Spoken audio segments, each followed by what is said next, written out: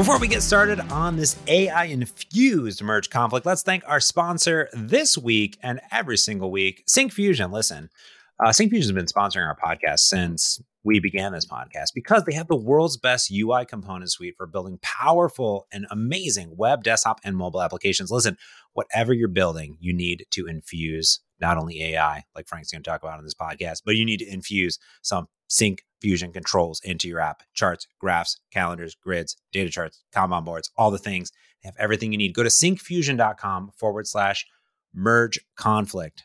Syncfusion.com/merge conflict. I use them myself in my applications, and you're going to love them too. Check them out at syncfusion.com/merge conflict. And let's get on with the pod. Frank Krueger. Let's talk about some ChatGPT because everyone's talking about it. You know, I start to wonder if people are like blocking ChatGPT, the word on Twitter. Do you do that? Do you mute it? Well, I've had a very fascinating time with ChatGPT because I've watched. Okay, before we get into today's topic, let's talk about how to use ChatGPT. Now, I've watched people use ChatGPT, and then I've seen people really use ChatGPT, and the people that really use ChatGPT, like really know how to use it. And I'm going to do a little. We don't do a ding very often for this fine gentleman, but the one and only Mr. Scott Hanselman. Ding. He definitely deserves it. He does. He's my manager at work. Oh, and no, I love Scott. He gets 2 dings. Ding, ding. Ding, ding. We have been working on OKRs and planning docs and all this stuff. And to watch Scott use, because he like understands it. He's like you, where I don't even know. I don't know what he's doing, but he understands it. So he knows how to like manipulate it in a way to get responses that he wants. And it is wild. It is just like mind-bogglingly amazing to watch him use it, because I'm like, I want to be more like you and using it, because I don't use it at all. I don't got time for that. But like to watch him and it's like infused randomly. He's like, oh, I just did this thing. And then we were on a Teams call and he shared his screen, which was the ChatGPT window. And he was just like feeding it this. And he's like, can you do this to it? Can you do that to it? Can you summarize this? Can you make that shorter? How about this? And I was like, whoa, this is wild. And then like for it to watch the output transform based on these commands, which it's just programming commands at the end of the day, right? Has been really fascinating. So I have not blocked any of the ChatGPT-ness yet at this point. But since our original conversation, I've watched people evolve, and I've watched other people, by the way, just like throw a blob of text in it and just expect it to know what you want it to do. And that is not as successful. I'm not even sure if I'm a pro user. I use it a lot, but I'm not even sure if I'm like Hanselman level. I'll have to does he TikTok that? I'll have to like find a video of him doing it. He suggest that to him. Needs to. Hanselman, Scott Hanselman, if you're listening, which you're not, you need to drop, actually, that would be a great YouTube video, like how to actually master. I want to see the master at work here. It's impressive. I think I'm good at it, though. I have a vague understanding of how it works, how to prompt it for kind of what I want. But I am polite to it still. I still say hello. I say good morning. When it's done responding, I always say thank you. I use up my money to be polite. So I'm not a power user in that way. I'm not manipulative. I still treat it like a little sentient being, because who knows? Who knows, James? Anyway, so as a semi-pro user, I was getting a little frustrated with the web UI. You don't use it too much, but you know the web UI, right? It's the little text box at the bottom of the screen. Yeah, it's the one nice thing about the web UI is it has a nice little history, and you can like revisit them, and you can think of them as conversations, right? So in your iMessage or in your inbox, you can think of, on the left-hand side, you have a list of conversations. So like, hey, I'm going to be talking about coffee, or I'm going to be talking about code, or I'm going to be talking about OKRs for some ungodly reason.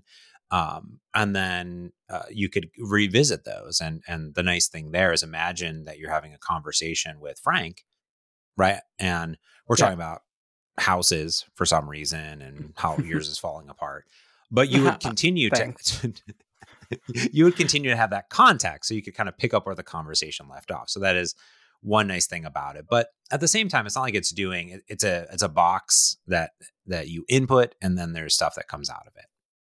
Yeah, fair enough. I mean, it is a simple thing like that. It's Yeah. funny how even simple UIs, though, simple data models, like showing a number on a screen, you can still make it complicated. But my biggest complaint is I think they took the text messaging app metaphor a little bit too far. The box at the bottom is kind of annoying.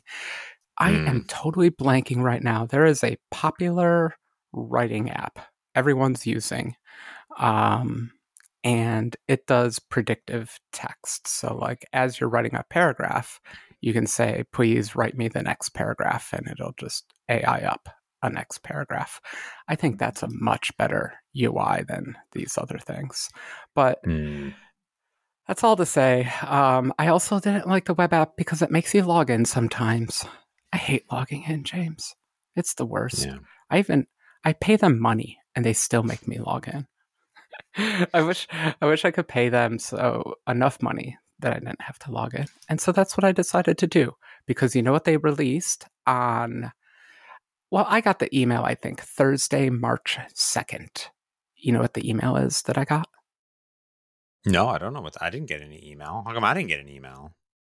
You're not on enough mailing lists, sir, I guess. It was open release of the ChatGPT API. So I'm like, oh, finally, I can build a better UI because I'm getting tired of the web app. So I'm going to build myself a ChatGPT app. Just a little bit better, you know, it just needs to be a little bit better because the web app's terrible. No, that makes sense. And what's interesting about this is that you tweeted some stuff today, and actually in the last 2 to 3 days, I've been investigating OpenAI SDKs for .NET.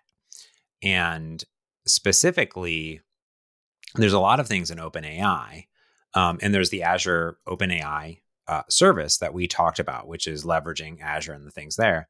But the one thing that I stumbled upon recently was something called Betalgo.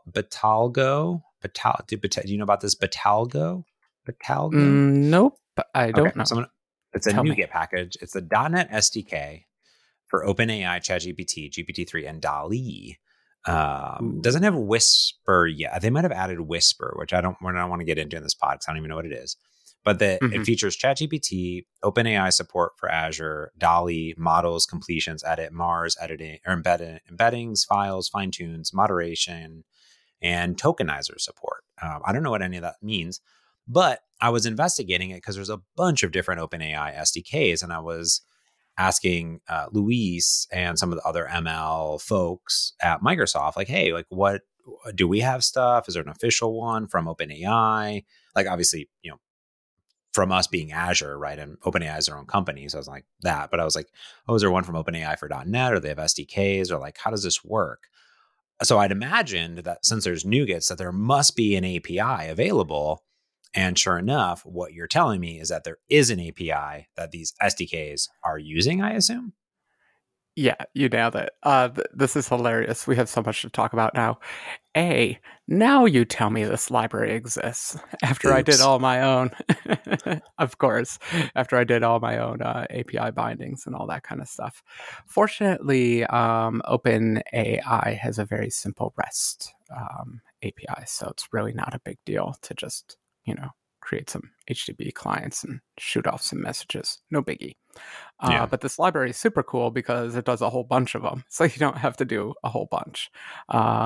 Darn, I'm jealous. But I do love also the release notes here. I am going to quote the author here, Betalgo. Hello, Betalgo. Betalgo? Do you want to come on our podcast? Yeah, let's talk. So, quote, I know we are all excited about new ChatGPT APIs, so I tried to rush this version. It's nearly 4 a.m. here. be aware. There might be some bugs. Love End it. quote. Fantastic. Yeah, and Whisper is that speech to text thing. So that's pretty simple to support too. You just have to upload audio files and they give you text back. I didn't know about this library, but I think we just did everyone a service. Everyone go use this library. Don't do it the way I did and actually read the docs. So, you know what happened, James? I started a Maui app. I like that. And yeah, because I'm like, I'm going to write me an app. And it's going to be a one-day app. And you know how one-day apps go. They always take just one day. Yeah. And roughly like 10 or 15 minutes into working on it, I had completely overblown the feature set. I had no idea what app I was writing anymore. It was like, I'm like, it's a ChatGPT app, but like, what does that mean? What features does it need? What interaction modes does it need? Should it have speech to text and all that kind of stuff? And I got a little bit stuck. Does that happen to you ever? Yeah, pretty much always, I would say. I think that the aspects of like, I'm going to build this thing, and then you like start it, and then you're like, okay, now I'm at a point where like where do I go from here type of situation. It was bad. And so I just kind of ditched. I'm like, okay, Frank, I guess this won't be the one day app anymore. But then it was just kind of percolating in the back of my head. I'm like, I still want to like practice using the API. I just want to get used to the API. So it'd be fun to write something against it. And then it occurred to me, you know where I spend all my time typing? At the command line, James. I'm always at the command line. So I decided to write a command line ChatGPT interface and spend half a day working on it because I'm a silly person and I couldn't help myself. Well, this makes a lot of sense. You could just have a browser sitting there next to your command line. But, I think that the interesting part about a lot of the ChatGPT applications that have come out and all this other stuff is that there is like a website. But we've always said, Frank, just because there's a website or a progressive web app doesn't mean that it's, real on mobile or even on desktop to some extent, because people like to install stuff on their phones, and you're on your desktop. You don't want to have to open a browser and use a bunch of stuff. You're doing other stuff in the terminal or command line or whatever you want to call it. And you want to interact for some reason with ChatGPT, apparently. Now, it would be really cool if you could not only integrate with ChatGPT, but you could also like tell it to like generate images for you. Like imagine you're just like, I writing a blog post, and then like, can you like, a monkey drinking coffee, looking over, a horizon as the sun sets. I actually typed that into a program, so but it came out pretty good, actually. But you know what I'm saying? You need all these things at your fingertips. Now, what I think is, interesting about what you, the path you travel down is that it's not a path that I would ever travel down, because as all of our listeners know, I despise the command line. And I say, if there's not a GUI, then it shouldn't exist. That's just me, with you. That's just me. I agree with you, except GUIs for these text-heavy things just aren't that great. Like I said, I don't know how. I feel like my words are failing me in how much I despise that text box at the bottom of the screen. It's because it's at the bottom of the screen. That's not where the text box should be. Have you ever tried using it on the phone? It's really bad. Like no, you can't even barely click in that box, let alone move the cursor or do anything. I did recently. Fun experiment. I recently attempted to use the Bing ChatGPT integration, which does multiple things. It does like, not only ChatGPT, but it also does the web search stuff. And I recently am fascinated if it can generate blog posts for me or like get me started with blog posts. So I was on my phone, because for some reason I was on my work profile, so I didn't have access to it on one profile, but I had it on my phone profile. So I was on my phone and I was attempting to do it. And the nice thing about the Bing search and the Bing chat is that it gives you prompts. So it kind of like has some context where I was like, oh, can you write me a Mm-hmm. blog post about this? And then it's like, oh, can you like, it'll give you recommendations. It's like, oh, you obviously want this thing to write you a blog post. So like we'll give you prompts to feed it basically to do stuff. So it's kind of cool in that regard. It's like AI feeding AI, and it spit a bunch of stuff out. But it was it's not that it was something wrong with the Bing chat. It's just that I was on my phone on this little screen trying to get a bunch of text input and output and do recommendations, and it wasn't a delightful experience. You know what I mean? Yeah, it's not great on mobile. On mobile, I really feel like that's where the speech to text is going to come in handy, because no one wants to type this stuff. I know no one really wants to say it out loud either, but it's a little bit better than typing it, in my opinion. Yeah. Yeah, and that's kind of where I decided to go with the Appy app. But I thought I would also work on a few other things, because there's a tricky part of context with these chat apps.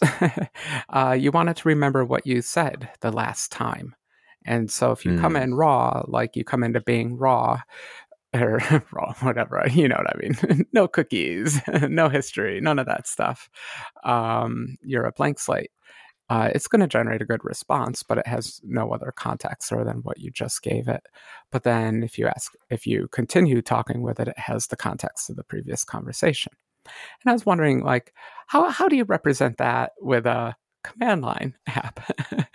It's a little bit weirder, because I don't really, I don't want to like say like start chat, end chat. I didn't want it to be a command line tool. That'd be terrible. You didn't want it to be like, GPT dash T start. Yeah, right. dash C convo ID. The ID equals convo 1, and then something else. Yeah. It's using Git as the anti-role model for how the command line should work. So what I decided, I stole a page from Bash and all the other shells. You just keep a little history file in the background. You just kind of sneakily tuck it away. And I just tag all your data. It's in your user directory. You can find it. It's no big deal. And I just tag it with a timestamp and, the text you sent, the text that you received. And from that, when you do a new query to it, you can include that context, the last bit of the conversation, and then it runs. So that's good. I want to complain, but I just want to say that's good first. So you started a command line app, and this is a .NET app. So this is a .NET like console app that you wanted to create to be in the command line. Now, one question I have about what you just said is, every time you send some text to ChatGPT, are you, for all intents and purposes, appending onto a big list of not only inputs but outputs, and you have to feed all of that into ChatGPT? I wanted to avoid that. You could, but it has limits. So one big limit is the total of the history and its response can be no bigger than 4,096 tokens. So I don't know, call that like 10,000 words-ish. Okay. I don't know the math there. Roughly 10,000 words. So you would hit limits there. But the bigger limit you hit is you pay per token. Those tokens cost money, James.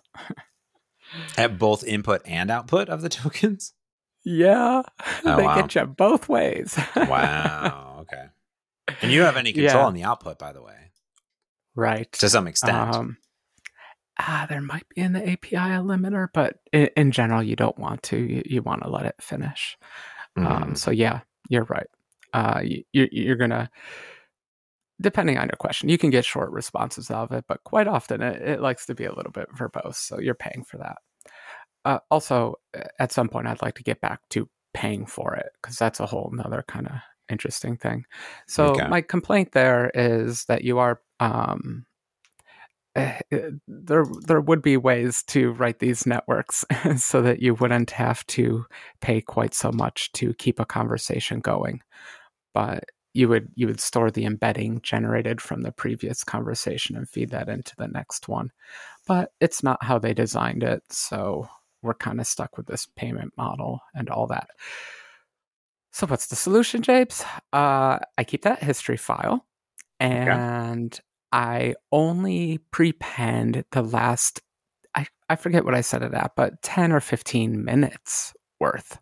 So it's kind of like a conversation. So the longest you can let the conversation lapse is 10 or 15 minutes, and it'll prepend otherwise so that you can keep that context rolling. Okay. I like that. All right. I like it. It's a heuristic, but it's a heuristic that kind of works, because I was trying to think of, like, you and your friend are sitting in a room. How long can you let a conversation sit before you have to be like, let's talk about that again? Yeah. Like, I figure like 10, 15 minutes, people can kind of remember the previous conversation. Yeah, no, that makes sense. I think that, yeah, it's even in a podcast, right? How long do we go in a podcast before we repeat like the beginning of what we're talking about the podcast? Yeah. So I as a Terrible Pro feature, I want to put like a -p argument on it, and it'll just show you how much money you spent for every time it runs, because that would be fun. They never show you that in the UI. Yeah. Okay, so now let's talk about pricing in an even weirder way.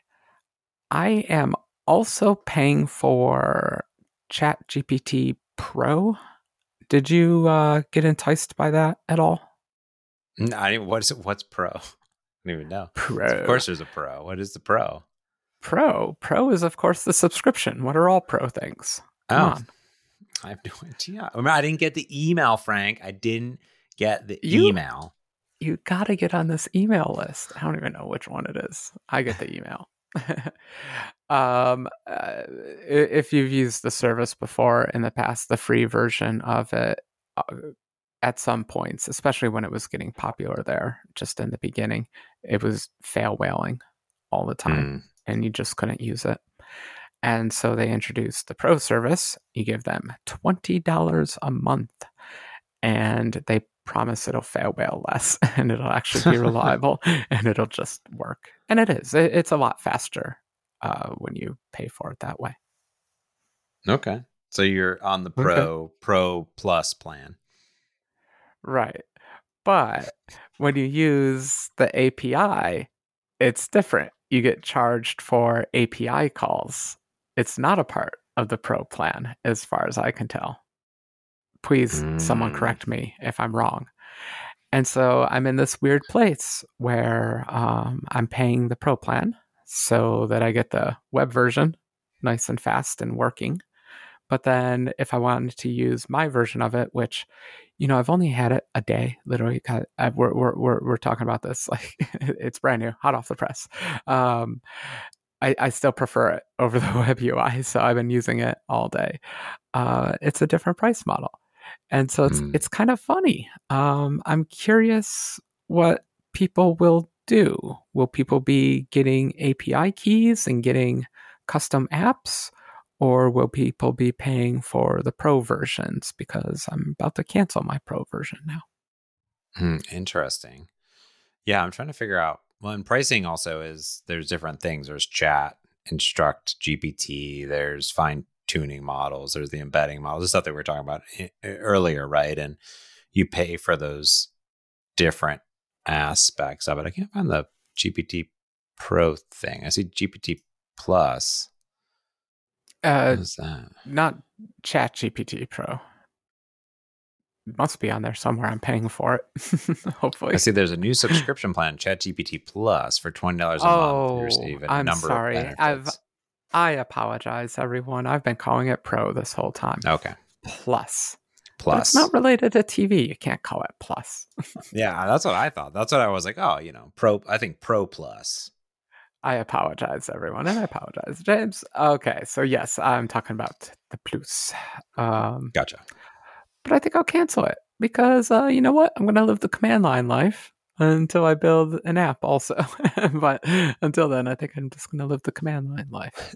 Well, so how did you, let me ask you a little bit here, a little bit on the creation of it. So, first out, before we even get into how you call and how you got into making this thing, and of course, we'll link to the open source project in the show notes. But one thing that I still didn't get clarity on was you obviously have different conversations with ChatGPT on different topics. So, how in the command line are you distinguishing that? Like, did you create a command to pick basically what chat you're picking up from, or do you just say like a new session, or like how does it actually work, like, or is it just one ongoing thing forever with ChatGPT? Right now, it's one ongoing thing forever with ChatGPT, but with that 10-minute thing. So if you Ah, haven't talked to it in 10 minutes, you kind of by default start a new conversation from fresh. and you can't So pick if up. no, but the history is there. So these are all just little command line options I can add. I was Okay. trying to decide which things are actually needed. And so far, I haven't felt the need for that one. If you want to switch topics, you just say, okay, let's talk about this now. You just say that to it, and it's fine at switching topics. It has no problem with that. And so there's no real need to start a new conversation. The only real benefit to starting a new conversation is to save a few token dollars. Mm, But the prices are actually pretty cheap. I was complaining about it, but the per token is pretty cheap. The amount that you actually use it, a couple times a day, it's fine. So I appreciate you asking. I can definitely add some command line options like, start new conversation, resume other conversations, go browse conversations. I could pop up Miguel's GUI, but these are all things that I would put into like the app, not so much the command line, though they might make it in. This is kind of like a fun little test bed of what features do I actually want in a yeah. thing like this. Oh, my favorite part of your entire application is that it is one file and it Rocking it. is exactly 200 lines of code, not less, not more. I'm not sure if you specifically made it 200 because that was a good number that agreed with ChatGPT, because there's white space in here and there's comments. Uh, so, you were in control of this, but you decided to create this as one single file using, I mean, it's very oddly rudimentary in a weird way. Um, it's like a request and a response, It's the right? simplest app on the planet. It displays a number on the screen. Okay, Frank. Mm-hmm. hmm Mm-hmm. Well, I was going to try to be fancy and do one of those cool single file compilation, ready to run binary executable and distribute it that way. And in fact, Mm-hmm. if you go look at my releases, I did do that. Um, there's a weird hiccup with that, and I didn't really think this through on Mac. So you can create, binaries, compile them, they all work, they're fine. Um, but if you just go and download a binary off the internet, macOS tags it with all sorts of, danger Will Robinson kind of flags Mm. and things like that. And so I did this release that was actually uploading my beautiful single code file, single executable. I wanted a single executable from my single code file, nice and perfect. And stupid Mac wouldn't run the thing. So I was like, Oh, well, I give up.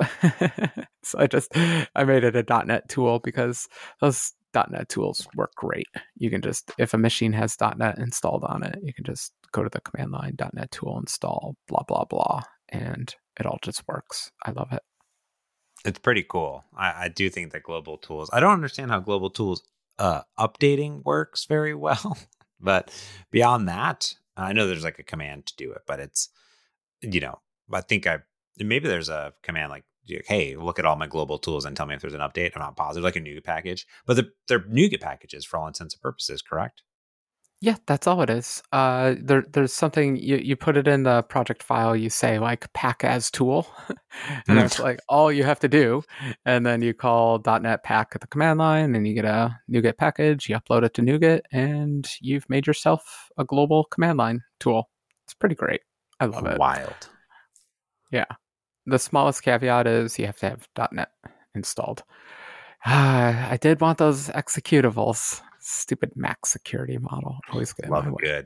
Love a good executable. Yeah, so it's a rudimentary app for sure. The biggest thing it's doing is keeping the history and talking to the API. That's all it does. And it would be probably 100 lines of code if you had told me about this library, a week ago. Yeah. So what happened here? Why is your application 200 lines of code, Frank? Because it's just it's just a coincidence. It's just a coincidence that you're being silly. It's 200 lines of code because it's just a web API call and a lot of JSON parsing. And that's pretty much it, right? I mean, I was looking at it earlier, and yes, I noticed in your code you did a lot of systemtext JSON, so it's going to be super duper quick. And yeah, at the bottom of your code file is like all of the JSON property names, which take up like half of the things, right? Unfortunately, to get, it would be a lot smaller, but because of that, you have the request, the response, and the usage and the errors and stuff like that. And that's pretty much it. That's kind of cool. Yeah, that's why. I mean, it's super cool that the library exists to talk to OpenAI, but it's really not a big deal. Like .NET is so powerful now. I probably don't need a lot of those JSON property things. I don't know the rules of when it capitalizes and when it doesn't capitalize. And because I don't know the rule, I override the rule and just put them in. I'm terrible like that, but better safe than sorry. This is great. It's a good example of how easy it is to get into with vanilla, right? This is vanilla GPT. Yeah, usage. Zero dependencies. Again, I just love how big the BCL is, the library that comes with .NET. Like you can do pretty much everything with it. Yeah, I mean, the download package size is 28 kilobytes, so that's pretty cool. It's a good tool. I just want to get that binary down in size. It was coming out at 15 megabytes when I was making. I made a Windows version. I made a Linux version. I made a Mac version. But it'd be good to get that down to the 4 megabytes. Remember, Xamarin Apps used to compile down to about 4 megabytes, like the smallest Hello World. I feel like we could get these down to that size too. Yeah, you can get it down. Just magic. You just shake that tree aggressively. So this is fun. Like I said, I just spend all day in the command line, and I just realized like I just want to be able to type in here and copy and paste here. And so if anyone else, if that sounds at all interesting to you, you've made it this far into the podcast, so this must be at least vaguely interesting to you. Give it a try. The only trick is you need to get an API key from OpenAI, which means getting an account. And then once you have an account, then you can get an API key, which may or may not require a credit card. I honestly don't know the order of operations. Well, this is good because this is kind of like developer using the tools, like, and creating something in which you're not going to have to pay for this, which is, besides your own personal usage. Yeah, exactly. When I make an app, it's going to be a little bit different. Going to have to front some monies, but this is for devs. Devs, you can all go get your own API keys. I like it. Well, we'll put links to the show notes for all the stuff that we talked about, including the Pro Plus Deluxe Ultimate Service Pack 5 edition of ChatGPT APIs. And also it's called Ask GPT. So by the way, if people are curious of how it works, you .NET tool install -G ask GPT, ask GPT one word, and then you say ask, and then you ask it. That's the keyword that you picked because that's what's defined in the CS proj. Is how I found out what the command thing is. I don't know how they detect conflicts, but sure. but ask is the one that you did. So no one else can use ask if you have this. And then you have ask, and then you said, what is, you have documented what is the meaning of life, which I'm actually curious what ChatGPT says to that. Let me go to Also, Bing. there's source code, so if you don't like the command name ask, you can download and compile it pretty trivially. There are no dependencies. That is a good point. What is, I'm in And Bing just GPT. I'm going to be a nerd just to answer your question. It depends on the order of your path. So in your path statement, in your environment variable path is one of them is a pointer to the .NET Tools path and directory. And so whatever order that's in, that's where ask will come from. I like that. Okay. If I ask Bing GPT the meaning of life, do you want it to be more creative, more balanced, or more precise? There's Precise. Okay. Here we go. But it's going. It's responding. The meaning of life is a philosophical question that has been debated throughout history. There are many different answers to this question, and it ultimately depends on one's personal beliefs and values. Some people believe the meaning of life is to seek happiness. Others believe in to fulfill a certain purpose or destiny, while others believe it is simply to exist and experience the world around us. What do you think? Ooh, what do I think? What do you think? The meaning of life? Yeah. Oh man, I don't know. I haven't gotten. I was taking a Myers-Briggs test recently, and there was like some things about philosophical, discussing philosophy and this, and I was like, no, I don't like any of that. I really don't like deep philosophical conversation. It's really not my jam at all. I have an answer for you then. Oh, okay. This is my preferred answer to this one. The meaning of life, the purpose of life is to hydrogenize carbon molecules. Okay. All right. There is a chemical state they all want to be in, and the best way to get them into that state is to create an organic process. And we are that organic process writ large. There's life. Boom. There you go. I guess it depends on the meaning of like my life. Like, is it like life in general? Like, I guess I'd have more questions about. I think of it as life. They didn't say my life. I guess we could change it. I wonder what it thinks the purpose of James Montemagno's life is. Oh yeah. What Do they know you? Have you vanity checked yourself on Bing Chat? I have Montemagno's life. I'll say, what is the purpose of James Montemagno's life? Question mark.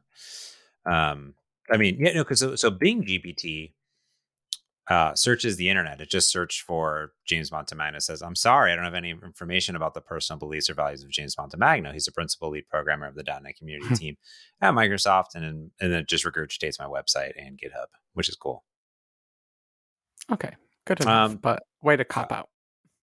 Well, I think that's what AI is going to do for a while. You know what I mean? Well, I could do this. That way. Let's see. How about Frank Krueger? Question mark. Is he doing any open AI development? Question mark. I'll see if this knows anything about you. There's I did this for ChatGPT, and it gave me so much credit in the .NET community for things I did not work on, and I loved it. It gave me all the credit. This says, sorry, I can't find any information about Frank Krueger involved in OpenAI development. Frank Krueger is an independent mobile developer living in Seattle, Washington. He started work as an embedded systems engineer, moved on to a web developer, and eventually found happiness as an iOS developer. Ooh, that's interesting. That's been noted at mergeconflict.fm. He has also enjoyed releasing open source projects and contributing to software development community. Tell me about Frank Krueger's work. There's like prompts now. Yeah, did it regurgitate LinkedIn or something like that? It regurgitated one of our podcasts. Okay. Yeah, it says I can't really find a lot about you. Good. The AI doesn't know about me. Exactly. Well, ChatGPT was a lot more. It just lied in a way I appreciated. I'll see if it knows anything about your iOS apps. The thing is, it's not going to know I may know about your apps. Only, okay, so it says Frank Krueger has been an iOS app developer since 2008. One of his apps is called iCircuit, a real-time circuit designer and simulator made for students. He also developed iCircuit 3D, which launched on the App Store for iPhone and iPad. It uses 3D UI to offer a realistic experience. Some other apps Frank Krueger include Color Your Time, Bruto Netto Prosent Reckoner, and Spin Cube Puzzle. Is that true? Just making things up. Nope. Not that I recall. Interesting. I'm going to go to the slash developer Frank Krueger. I don't know. This isn't you, I assume. There's another Frank Krueger in the world. It's a very common German name. Yeah, the Krueger.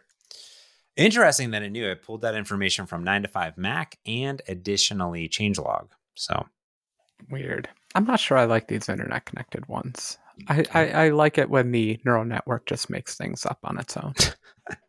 That's true. Anyways, thanks, Bing. You're my best friend.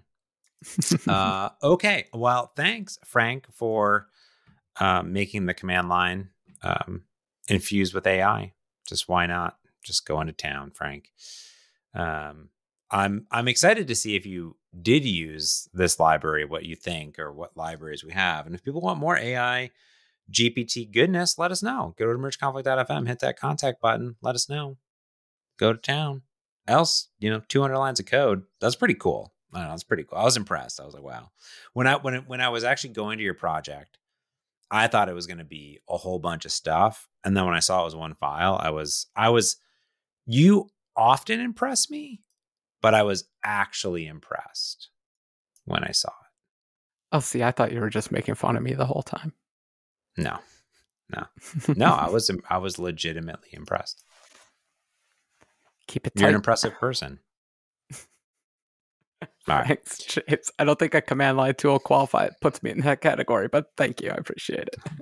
No, you're welcome. Anytime. All right. Well, that's going to do it for this week's Merge Conflict. So until next time, I'm James Montemagno. And I'm Frank Krueger. Thanks for listening. Peace.